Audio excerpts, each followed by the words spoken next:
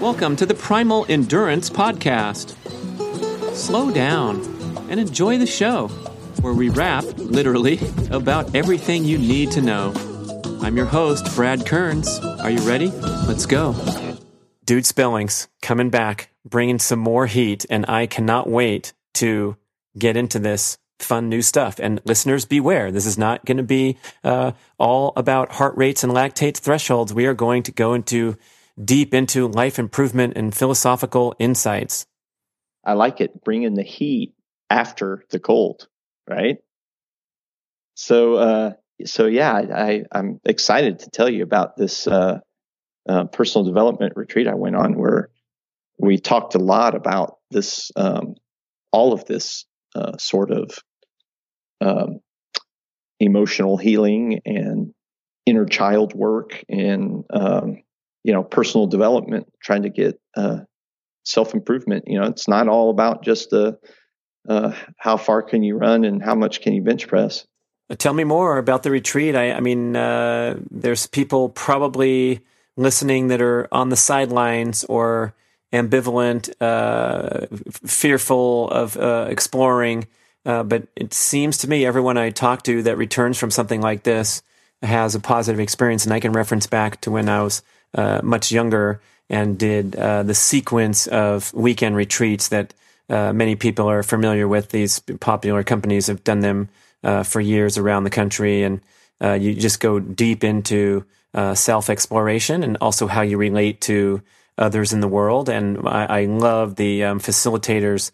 In my case, anyway, I don't know about you, but they would call people out on their bullshit, and it was fun and entertainment. And the guy would stand up with his hands on his hips and a scowl on his face, and the facilitator would say, "So right now you're being defiant," and everyone in the room's nodding their head, and he's like, "I am not being defiant. What are you talking about?" And everyone starts cracking up like you just did, and the guy's standing there like, "What the f are you guys laughing at?" And then, we're laughing, and then it's your turn. And, mine comes across differently. I'm not a badass guy staring down some poor facilitator who's trying his hardest to help me, but I will make my side quips, and he'll identify me as an aloof. And I deal with stress and conflict by, distancing myself. And then, you go home and you think about that overnight, and then they hit it with you hard the next day. And oh boy, what kind of fun. So tell me about the fun you had up there in the mountains of California. Yeah, I was in Idlewild, a little bit east of San Diego. And so instead of being a multiple weekends, this was 5 days in a row. So, really nowhere to hide. You can't, save it for the next weekend and hope everybody forgets.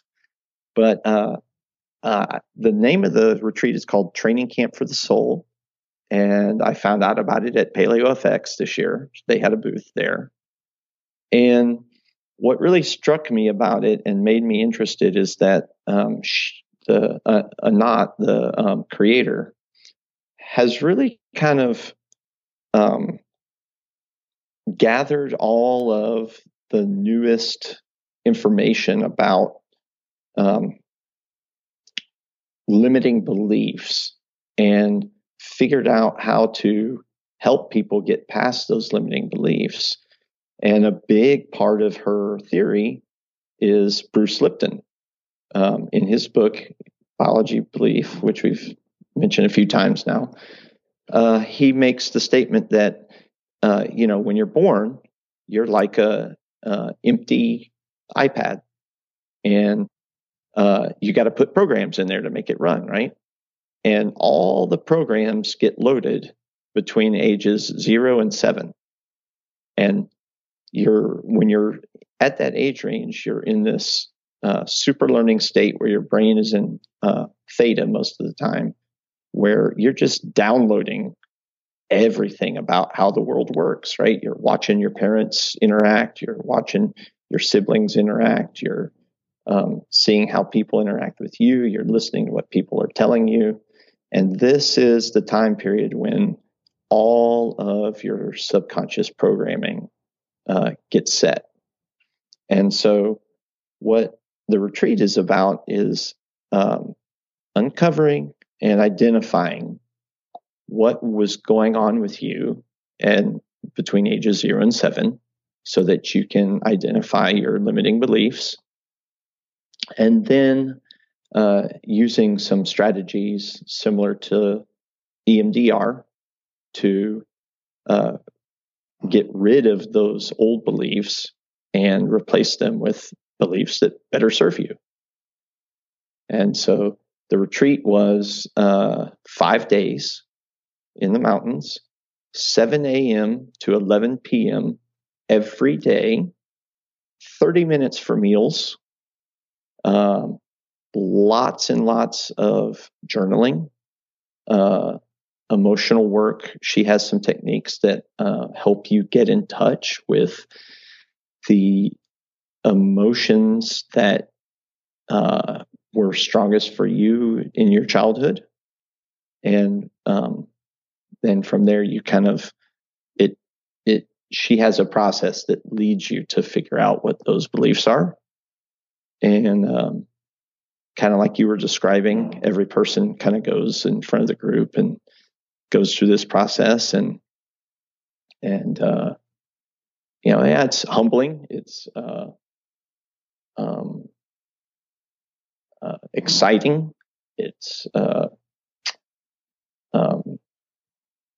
amazing in a way, because you're learning all of this stuff about yourself that you didn't know.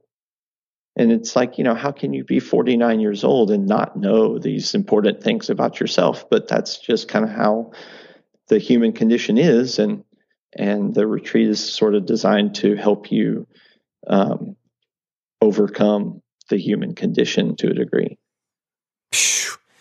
Yeah, it's so strange thinking back on, our decades of adult life and how little we covered arguably the most important topics of life in the schooling system. There were no classes on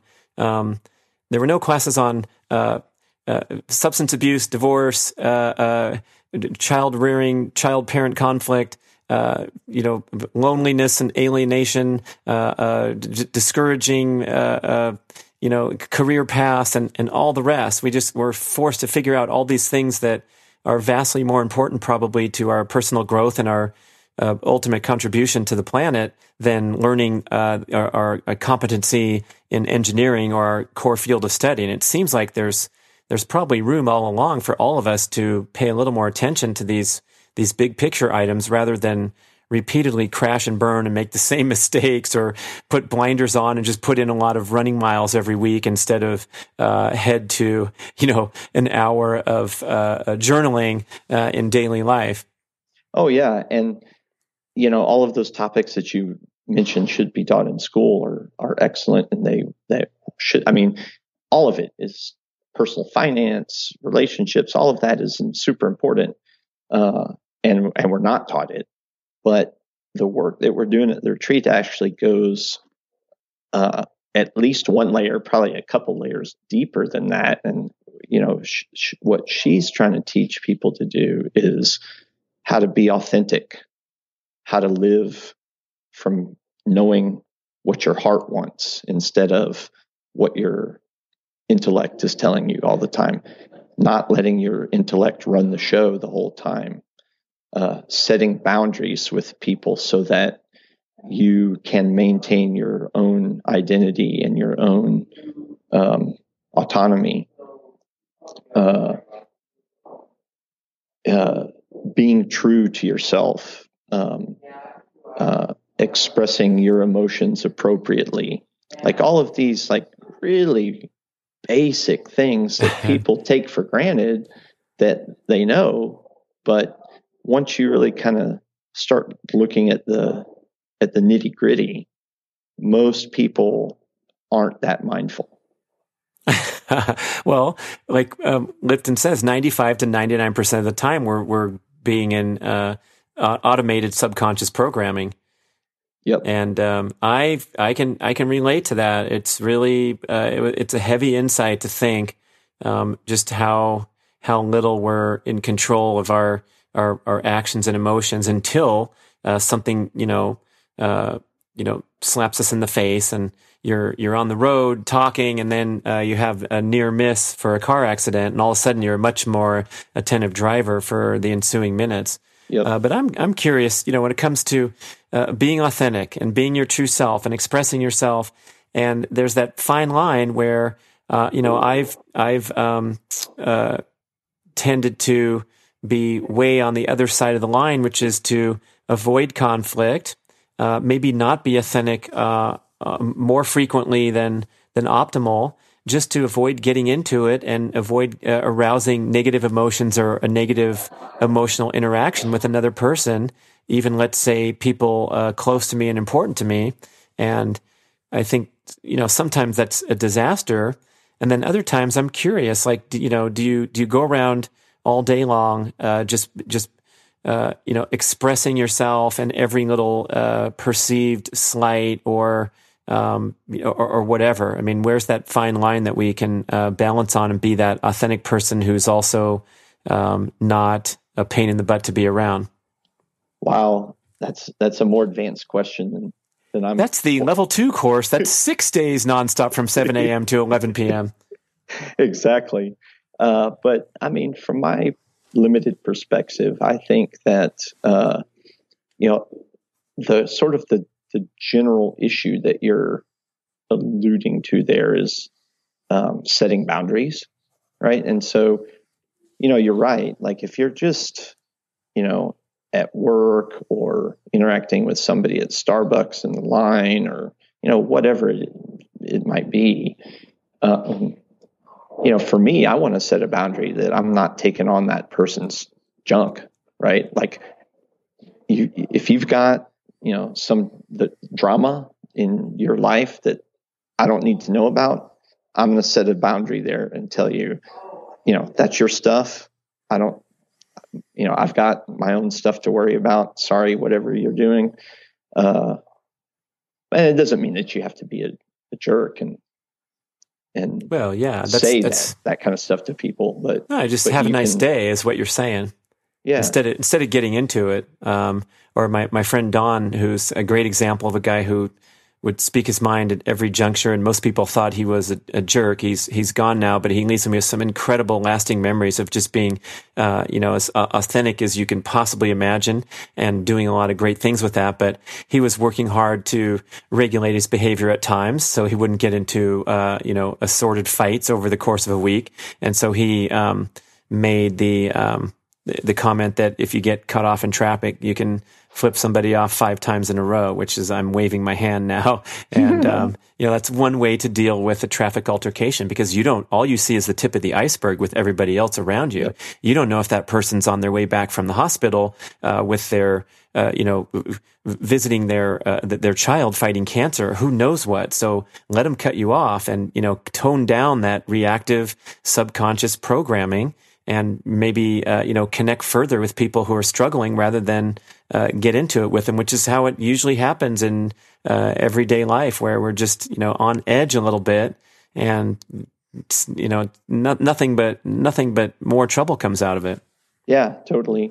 And, if you can, I want to address the other situation you mentioned, which is like being authentic with your family and close friends that are in your life a lot, right? I mean, that's essential, right? So, you still want to set boundaries there, but, you also have to, balance living your truth with,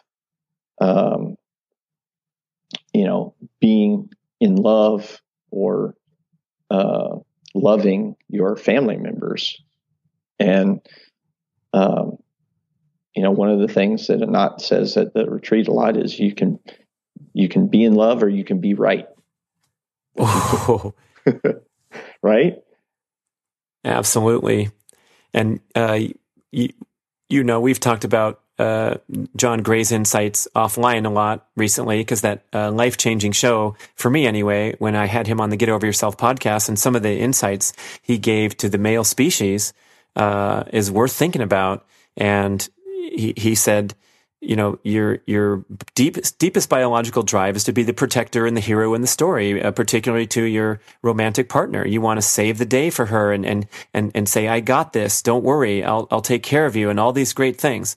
And so, the biggest danger of modern times is not the saber-toothed tiger coming in and eating your loved ones.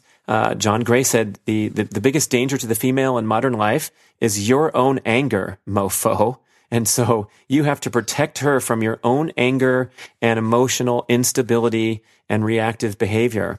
And so his directive to all males was to do not speak, do not open your mouth if you have a negative emotional charge, if you're experiencing that negativity or that, wussy boy temperamentality. And to think back over all the times where, we've also been encouraged in our lifetime to be more open and more vulnerable and share your feelings and be honest and don't just be a standoffish partner. But what Gray's nuance there is that, you never have to bring that crap into a loving home. And instead, there's ways to speak your truth and live your truth by, for example, saying everything you got to say with loving kindness at the right time. And I'm learning, over the course of my life that the right time is right there on the spot when the issue or the statement occurs in the course of conversation, and you say, "Whoa, that makes me feel a little funny right now. Let me tell you, tell me what you meant by that, because I feel like this and this and this." And, in a calm, level-headed state of mind, not the next morning when you throw shit back in the other person's direction with that leverage and that narcissism that allows you to bring up things from the past and stick a knife into people's ribs way later. But to be that mindful of a male species where you're honoring your deepest biological drive to be calm, cool, and collected, as John Gray said, to be a kung fu master in the face of stress. And sometimes that stress might be, in his generalization again, that females react differently to moderate everyday stresses. They react with a more emotional response than the typical male. And so when this is happening and you can remain calm, cool, and collective rather than get drawn into an emotional argument, these things tend to end up much better than when you just expressed yourself and blurted out every little thing like, back at the emotionally reactive person that you're dealing with. And man, the world would be a better place. That was his concluding comment on my podcast, was like, if we can't do it right now, what hope do we have for the future of humanity? And what are we going to show our children? We know we're going to show our children the exact same thing that we're doing. So big assignment for the male there. Yeah. So that's a lot about what the retreat was about, is learning how not to pass on the negative responses to your kids and how to teach them, have better ways to handle that. And I want to touch on something that you said there, where you said, when something is said and you get that little tingly sensation that you should say something. That is another thing that we focus on the retreat, is just noticing when you get a physical sensation that something bothers you. Because in our modern society, we're taught that you need to suppress all that stuff, right? And now's not the time to say it, and don't interrupt, and keep your mouth shut, and be polite. And, kids should be seen but not heard, and all this nonsense that gets thrown around in parenting. But parents are just trying to do the best they can. And Lord knows I've made lots of mistakes as a parent, but honoring that sensation's trying to tell you something, right? And you may not be able to articulate it unless you talk about it. Right. And even, life is stressful. Things get moving really quickly. We get distracted with our digital technology and nonstop assault of information and attention grabbing things. And sometimes the loving relationships can get compromised accordingly. But I think when we have the strength and the ability to go back and debrief and recap and try to keep things functioning at the highest possible level, then you build this equity such that if there is a spicy interaction while you're driving on the road and becoming offended that someone's trying to backseat drive you, and then you're snapping back at them, or whatever these minor arguments that you overhear a couple in the grocery store snapping at each other, and it just brings a lot of sadness into the picture. But if you can kind of roll with those and be authentic and vulnerable at whatever point and say, hey, I noticed, that look on your face, and I realized that I might have made you feel bad when I finished the story for you when you were halfway through. Those kind of things, I think, when a person feels appreciated and part of a team, then you can rise to the highest level amidst interactions that aren't perfect or situations that are perhaps highly stressful. Yeah. For me, I'm just trying to notice those sensations in myself. So noticing them in someone else is like a level 2, I guess. Noticing them in someone else, and then having the strength to, not comment, right? Not be trying to fix everyone else.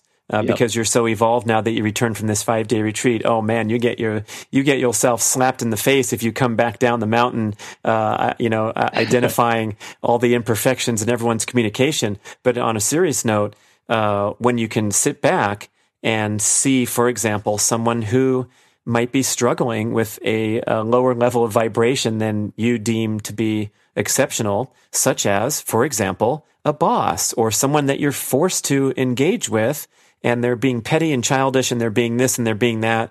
But, one of my hobbies is to try to do the best in those circumstances and perhaps feed that individual what they might need at that time.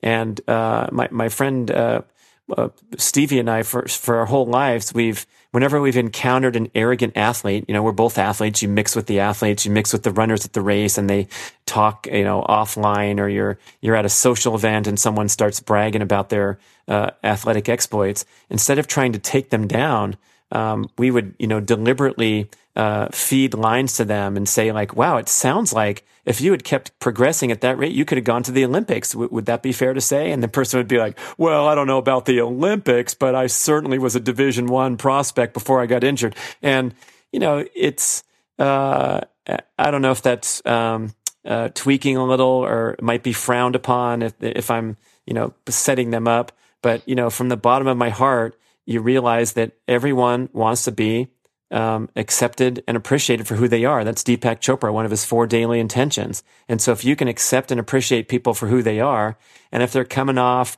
a little cocky and arrogant or whatever, maybe that really means that they're insecure and they just need some validation or what have you. And so rather than constantly fighting the battle, you're looking to see how you can make the world a better place and have that person feel appreciated. Yeah. And for me, a lot of what this boils down to is what I said earlier about like identifying what's other people's stuff and what I don't have to take on, So if I'm in a dinner party or whatever, and I'm talking to some guy who's arrogant and talking about how he's, in anything, athletics or business, whatever, I've got this multi-million-dollar house in Puerto Vallarta that I'm buying, or whatever it is. Like, okay, you gotta that's your stuff, talk about it. It's none of my business. Like, whatever you want. Right. And if it becomes your business, then we just identified one of your triggers into flawed subconscious programming. So it becomes a growth experience. And the most difficult people that we have to deal with in daily life, I feel like those represent the greatest opportunities for growth, or the most difficult situations. Going through divorce is no fun, but if you can do it with love and kindness and an eye on the big picture and the well-being of all those involved, then you get a thumbs up. And it's, it doesn't have to be a failure and a black mark on one's record. It can just be part of life that you handled with grace and sensitivity. Yeah, and this kind of brings us full circle back to the cold water. The cold water. I was trying to figure out a way to get back to the cold water somehow. Well, it's the obstacle is the way, right? So if it's daunting for you to get in the cold water, maybe that's something you need to work on. In the same time, if there's a person or a type of person that constantly triggers something in you, that's what you need to work on. And bring it on. Bring on more and more. Love it. Right. Yeah. That's Ryan Holiday, The Obstacle is the Way, title of his book. Another Austinite. I know. Is Austin now been designated the center of the universe, or at least the health conscious universe? According to our highways, yes. Right, and it's funny for you because you're a true Austinite who grew up there, and it's got to be a weird feeling to see. I mean, when I land there and come in and visit every year, I see a new high rise and these cranes sticking up with however tall those things are, 50 floors, 70 floors, I don't know, but it must be kind of weird that your childhood home was within visual distance of these things, and now it's turned into the hip, evolved center of the planet. Yeah. It's cool. The only downside's the traffic, but other than that, it's definitely cool to have all the health and fitness stuff going on here, and Tim Ferriss and Aubrey Marcus and Ryan Holiday and all these people that are so active in promoting a healthy lifestyle and stuff. That's cool. Dude Spellings. And then we've got we're like a high tech hub now too, with like Google and Facebook and Apple and Expedia, all these companies that are building their own high rises. It's fun. Wild. One thing before I let you go that's been on my mind, I think one of the most profound comments I've heard in a long time about endurance training. And I just want to float it out there again. We'll talk about it for a little and then close the show. But it was when you speculated that perhaps the best way to recover from a long, stressful training session is to fast, because we know that fasting is has the best anti-inflammatory response, far better than eating any anti-inflammatory food. And we also know it has that reduction in inflammation, oxidative stress. So what you've done to your body when you've beat it up with a challenging workout in the name of improving your fitness and all those things, and then to come home and the greatest reward that athletes have had for decades, since the days of the ancient Olympics, when they went and feasted on grapes and olive oil after their Olympics. And now Dude Spellings is saying, what about fasting? Of course, for a fat adapted athlete only. But I want to just hit that point a little harder so people can really mess with their heads right now. All right. So I think our last podcast was at Paleo Effects, right? Okay. So I hadn't done the Grand Canyon yet. And so I put this into practice. I did the Grand Canyon, rim to rim to rim, 49 miles. And was that on your 49th birthday or something? Did it just happen to be 49 miles? It just happened to be 49 miles, yeah. And aren't you 49 when you did it? It was a month before my 49th birthday. I did it on May 3rd, and my birthday's June 1st, so it's a little bit before. He's welcoming in his 49th year, or his 50th year, with hitting the 49. Love it, man. What a tough crossing. I mean, it's 49 miles is a long way to go, but you're talking about massive elevation gain and loss. Yeah, I think my watch said like 25,000 feet.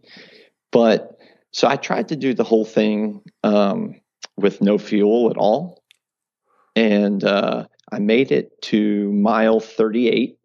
I made it all the way up the North Rim. And it was amazing, because about 2/3 of the way up the North Rim, I was wearing my heart rate monitor and my watch, and I could feel my heart just pounding, and I knew it was way over MAF, right? And I'm like, oh man, I don't even want to look at my watch. It's probably like 180. And I had low energy, and I couldn't really perform the way I wanted to. And I knew that I had just overdone it a little bit. And so I finally look at my watch, and to my surprise, it was 1:49.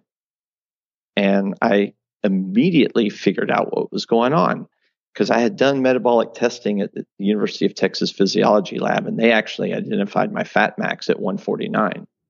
So I'd, gone across the Grand Canyon, down the South Rim, across the bottom, and 2/3 the way up the North Rim, and I was out of glycogen. And so the maximum output I could do was with fat. So I was stuck at 149 because I only had fat to burn.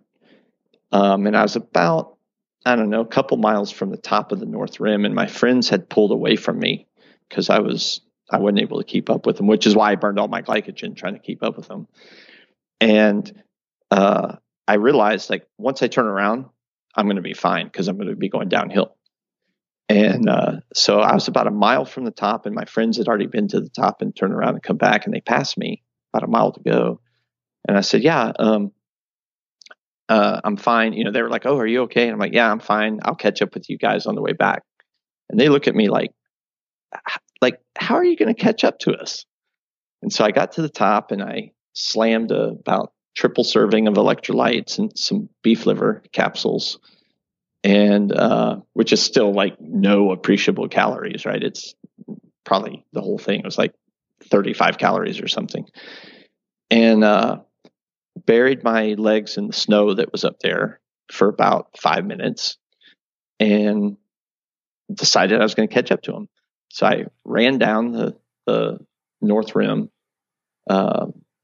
and eventually caught up to them at about mile 38. And so I hadn't told anybody that was going on the trip with me that I was going to try to do it with no fuel. And so when I caught up to them, I finally told them. I was like, yeah, I figured out what was going on. And, it's just because I didn't have any fuel. And they're like, what? They're like, what are you talking about? Like, you haven't eaten anything? I'm like, no, I haven't eaten anything. And they're like, well, how are you going to get up the South Rim?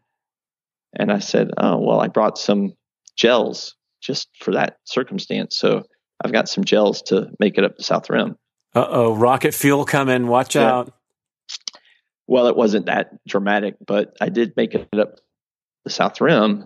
And when we got to the top, my cousin, who is amazing, who organized this trip, she had like this 4-foot tall stack of pizza boxes waiting for everybody. And there's only like 15 people on the trip, but she had all these pizza boxes waiting. And everybody was just scarfing down this pizza, just like you were talking about, like this is the reward, right? Just done 49 miles and like between 15 and 19 hours or however long it took people to do it. And I just decided, you know what, I'm going to try my fasting put it to the test. Oh. And I, instead of eating the pizza, I just hung around and watched people eat it. And I wasn't hungry. And after that, I went to bed and, still nothing to eat, and woke up, slept for solid, like, I don't know, maybe 10 hours or something. And woke up the next morning, and I've done, this is my second rim to rim to rim. And the first one was 13 years ago. But as I recall, that first time I did it, I could like barely move the next day. And I was sore, but I was moving pretty good after having done that. And I definitely think the fasting helped with the recovery. That is hardcore, man. You put it to the test. And now tell me about your first meal or the ensuing meals. Did you eventually go crazy at the pie shop, or how did you immerse back into real life? So we all decided that we were going to meet at the hotel restaurant in the morning for breakfast. And so I just went down there and I think I ordered a platter that had like a omelet and bacon and fruit. And I think I ordered an extra side of bacon. Just routine breakfast after doing 50 miles and hours of fasting. Incredible. Well, I did order an extra side of bacon. Wow. All right, man. That's amazing that you now put it to the test. So it was first speculation, and now think about that, peeps. That takes a lot of willpower, discipline, but you're probably pumping those ketones out like crazy. I wondered if you did any blood testing during the time. Yeah, no, yeah. I didn't take any of my ketone monitors or anything. That I should have. That would have been a good test to do. Dude Spillings, bringing it as always. Thank you for joining us on the show, man. Fascinating insights. Well, thanks for having me once again. I appreciate it. It's always a lot of fun when I come on. Thanks for listening, everybody. Da, da, da, da, da, da, da, da.